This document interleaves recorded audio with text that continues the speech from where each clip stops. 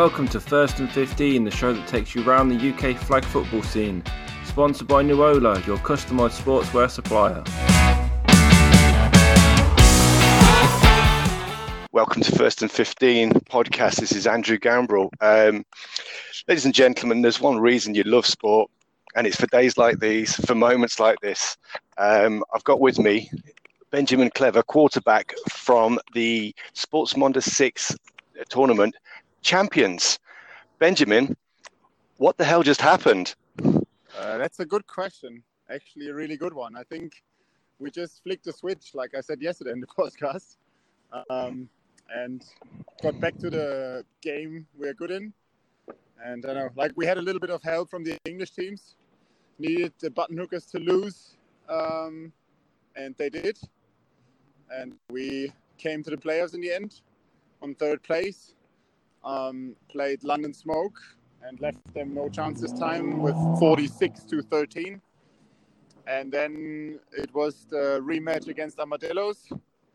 And yeah, what can I say? Like, this game was just breathtaking, I would say. Yes, indeed. Yeah, well, I don't know how. I mean, we played way better than yesterday and got up 30-6 in the first half, which gave us the chance to basically stop playing on offense in the second half. Didn't score anymore, but we had so many points ahead, so could basically run the clock down for 20 minutes. Yeah, I mean, it's interesting. I mean, we were talking to Emil yesterday, and he was being as kind as he could be, but he didn't really think you would get there. And even you, I think you felt that the odds, I think you felt that you could turn the play around, but you felt that the odds were against you. So were you surprised that the button hookers lost both games? The button hookers actually played well against Armadillos. They played twice Armadillos today and only lost by one score each game. But the game which they needed to lose for us was against the Towers. And the Towers played a good tournament as well in my eyes. They were only 6, maximum 7 guys. And I mean, that they deserved to lose that, to be honest. I was reffing that game, actually. Don't worry, we were completely fair on both sides. That's a tough one, isn't it? Yeah. The beauty of flag football.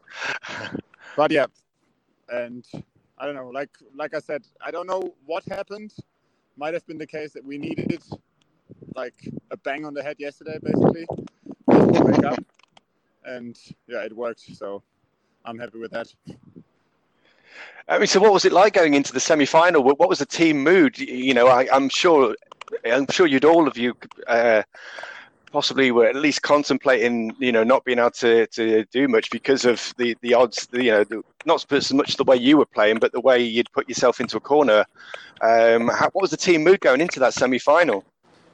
To be honest, the semi-final, we were feeling really good, actually, because we beat two of the top 4 Danish teams the hour before, 9 o'clock and 10 o'clock, and then we basically knew that we will dominate London Smoke this time. And yeah, we did. Like the game yesterday, we lost by 2 points and nothing was working. And today, everything worked, really. So, and I think as well, the height of the score was as it should be.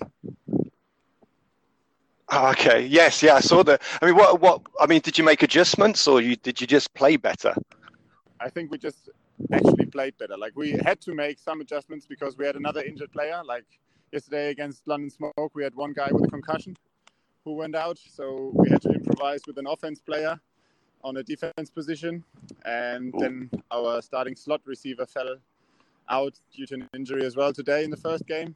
And we had to let our 18-year-old rookie play, who made an excellent job, actually, in all the games today.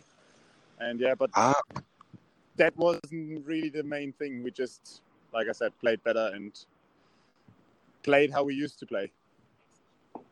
And so then you met the Armadillos in the final. Yeah. And they are, they are renowned throughout Europe as. I mean, what was your thoughts going into that game? I knew it will be a tough one. I had actually no idea that we will crush them in the first halftime like we did. you always have the game in the head from the day before, where they like kind of made some jokes with us, did some triple QB plays. But yeah, like I think the first half, we gave them deep post corners, deep post routes, like they couldn't do anything against. And you noticed as soon as we were like 1 or 2 touchdowns ahead that they are not really used to losing. So I think last year the only loss they had in the whole year was to us. Right. And this year the only international tournament they lost again to us. I think this thorn will be deep in their hearts now. And it will be a tough one to put it deeper in next year. Indeed.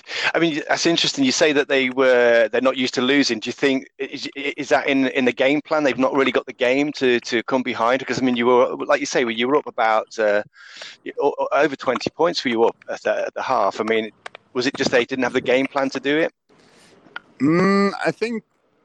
I mean, they played their game. It was.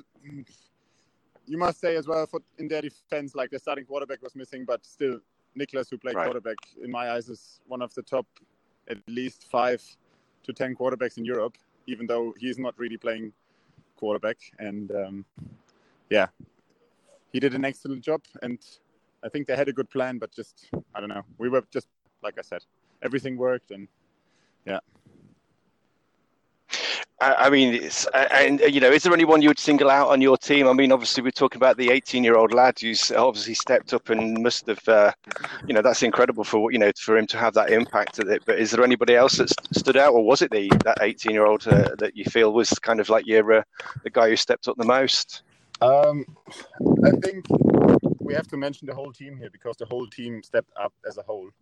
And from yesterday's, like I said, bang on the head, we all put ourselves up, and that's, I think, the team effort we did today then was the MVP value basically we need to get. Fair enough. I suppose the QB played okay, did he? Yeah, definitely better than yesterday. Actually, I mean, you mentioned that your arm was a little bit fatigued towards the end of the day yesterday. How did it feel this morning? It was okay, actually. It felt like a usual 2 or 3 day tournament. Like I remember last year, Champions Bowl, I felt like this on the 3rd day. That's the little difference. But don't ask how my arm feels now. No, and I'm guessing you're going to sleep well tonight. I definitely will. If your youngster was going to let you, I suppose. I hope so. I think Lou kept him calm and kept him away during the day, that he will let me sleep tonight. That's good. And I mean, what's the biggest kind of what's the thing you've learned the most about yourself and the team from this weekend? That we can always get back, and that we just need to rely on our strengths, and that we work as a team, and even if we go through a low, we can pull ourselves up, and that's what counts. Yeah, and I mean, moving forward, I mean, have you got any? I guess it's a difficult time in the world at the moment. Have you got any more tournaments planned? Like I mentioned yesterday, we call it Corona Championship, which is not completely authorized. Not authorized. It's authorized from the federation, but it's not an official title. It doesn't count.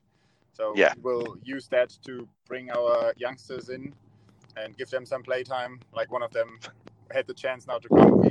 We made the decision to only take players who were over 18. So this guy was lucky. He turned 18 on Thursday last week. Oh my gosh. So we took him with us, and the other ones are still younger.